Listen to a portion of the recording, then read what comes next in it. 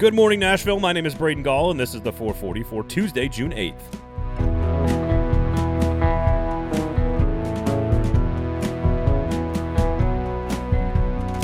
Today on the show, the Vols find out their opponent for Super Regional play. Vanderbilt is right back where it belongs in the Supers, but isn't exactly acting like it. But we begin talking Julio Jones and expectations for the Titans with Zach Lyons, host of Football and Other F Words podcast and the voice of the Titans fan base. Of course, the 440 is brought to you every single day by the Kingston Group. BuildKG.com is the website. Go look at their work. It will not disappoint you. They've been doing it for over a decade. It is why they are Nashville's locally owned, award-winning custom home and remodeling firm. I'm not telling you need to go spend a whole lot of money and invest in your home today, this weekend. But just remember the name, the Kingston Group, because when you are ready to do that, you're going to want to make sure you have a trusted name that not only makes you happy and gives you what you want out of your home, but also makes you some money as well. BuildKG.com is the website. That's the Kingston Group. Don't forget that name, folks. Zach Lyons is the host of the Football and Other F Words podcast from Broadway Sports Media right here on the 440 Sports Network. And in my humble opinion, he speaks for the entire Titans fan base. He represents the most passionate of two-tone blue fans. And so, of course, I had to ask him about what expectations should be for this Titans team in 2021 and exactly how he's feeling right now. Zach, first of all, thank you so much for giving us a few minutes of your time. We do appreciate it. It's great to see you. Just how aroused are you right now as a Tennessee Titans fan that Julio Jones has come to Nashville? I should have probably called a doctor about 7 hours ago because this erection's not going anywhere. I am fully aroused. There is nothing about this trade that I don't really like. I mean, I may have like a minor gripe here and there as far as I would have just rather given up one draft pick, maybe the first. But who cares? It's Julio Jones, and that's really all that matters in the big scheme of things is that at the end of the day, Julio Jones is in two-tone blue. There's a chance that he may retire a Titan and finish out his career here. I mean, he's already 11 years into his NFL career. I mean, what's not to love? This isn't like getting Andre Johnson. This isn't getting Randy Moss. This is Julio Jones, and it's not even Jadeveon Clowney. Julio freaking Jones is a Tennessee Titan. Like it's a wild thing to say. It actually is very much a wild thing to say. So give me a sense of. All right, we're all back in love with John Robinson now, number one, as fans, right? And expectations, though, are now higher, right? Like John Robinson doing this doesn't make it easier on himself. It actually elevates the expectations for the fan base. I said on Football and Other F Words this morning when we recorded, it's Super Bowl or bust for me. I mean, before this trade, I'm looking at the Tennessee Titans team that maybe wins the division, that maybe makes the playoffs. And was I confident that they were going to do anything once they got into the playoffs? No. Julio Jones changes everything for that perspective. I mean, obviously the Titans' expectation is Super Bowl, right? I mean, they make this move. They know it's going to be a little tricky cap math that they're going to have to do, and they're going to have to push off money for the future. But they obviously view this team right now good enough to be a Super Bowl contender with Julio Jones. And fans need to get on board and utter the words Super Bowl contender. The Titans are Super Bowl contenders, and I think this is the first time you can really say this before a season has started. And last year, the expectations were at least the AFC Championship game and Super Bowl, right? And some people are happy. And like, I'm not knocking fans for having different levels of expectations or viewing different levels of success. I was raised to be a very competitive person. I may not be allowed to play Uno much longer at my in-laws' house because I'm too competitive, but I view it last year as a disappointment. My personal view, disappointment. Great. They won the AFC South, but they got kicked out of the playoffs way too early at their first home playoff game. Now is the time to take that step and take that leap. And I think with Julio Jones, fans have to realize it's Super Bowl or bust. Like that, these next 2 years need to be a Super Bowl ring brought to Nashville.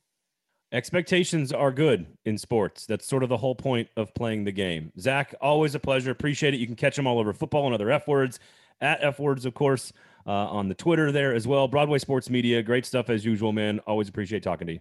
Hey, thanks for having us on. So I do not believe that the Tennessee Titans are the prohibitive favorite in the AFC. I do not think they're one of the best 2 or 3 teams in the AFC.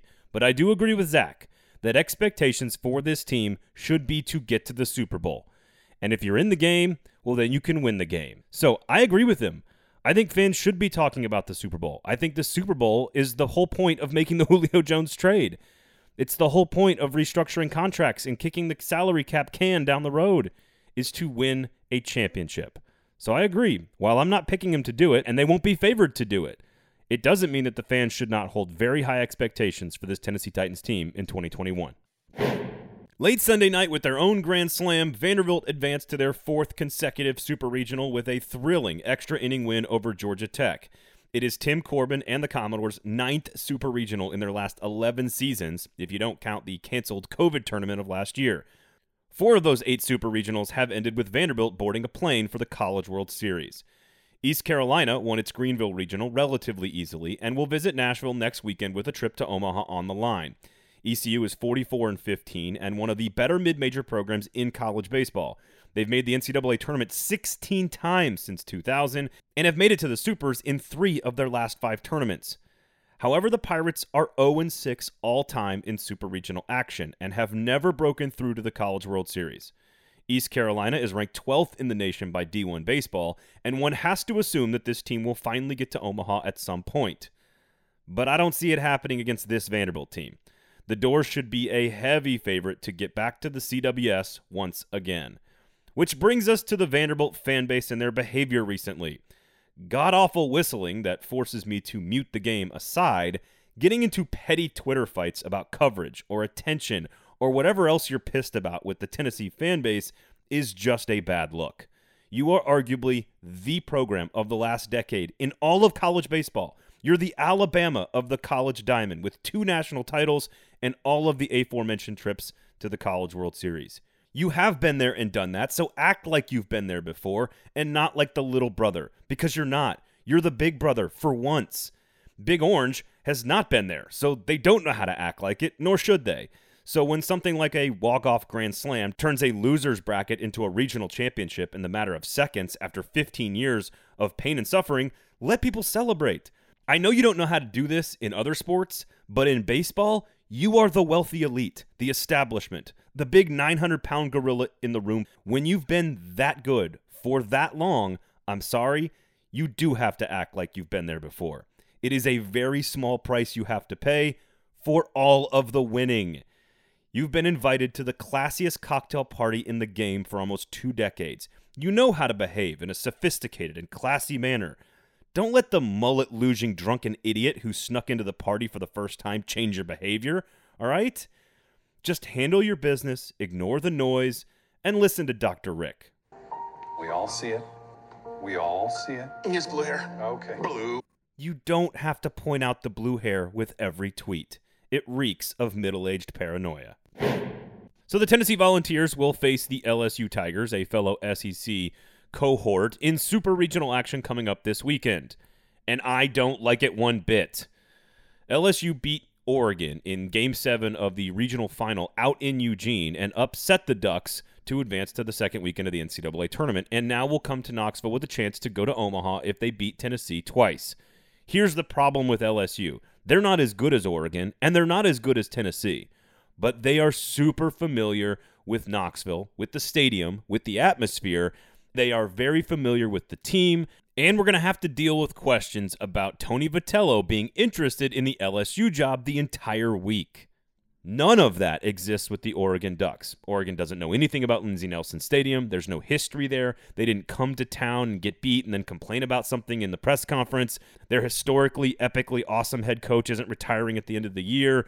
There are a lot of things at play for LSU. And if I'm a Tennessee fan, I am disappointed to see LSU coming to town and far more nervous than if the Oregon Ducks had won their regional. It doesn't mean that Tennessee's still not good enough to win. They are the better team. They should be favored to beat LSU in the Super Regional this weekend. But I think this series got a whole lot trickier and a whole lot more difficult with LSU coming to town than with Oregon. Maybe that's just the Tennessee cynic inside of me, but that's how this feels. There's a lot of stuff at play with LSU, none of which would have existed had the Oregon Ducks handled their business. A reminder that the 440 is brought to you every single morning for free by the Kingston Group. BuildKG.com is the website. They are a Nashville-owned, award-winning custom home and remodeling firm. You've heard it a million times from me before. They will do everything in their power to make sure that they deliver exactly what they promise you on time and on budget, and I'm not really sure what else you need to know about a company that's going to work on your home. This is your home we're talking about. So check out the website, buildkg.com. The Kingston Group, my family uses them. You should too. buildkg.com. Of course, thank you guys all for listening to the show. My name is Braden Gall. You can follow me on Twitter at Braden Gall, at 440 Sports on Twitter, and Facebook at 440 Media on IG. Please rate, review, and subscribe. Share the show. Just tell a couple of people about it. We really, really appreciate it. Make sure you check out the Kingston Group's website, of course, buildkg.com, and obviously Club and Country podcast coming out on Tuesday. Wes Bowling and Tim Sullivan always doing great work there, so make sure you check that out as well. Again, thank you all for listening. This has been the 440 for Tuesday, June 8th. The 440 is a production of 440 Media, written and produced by Braden Gall, music by William Tyler.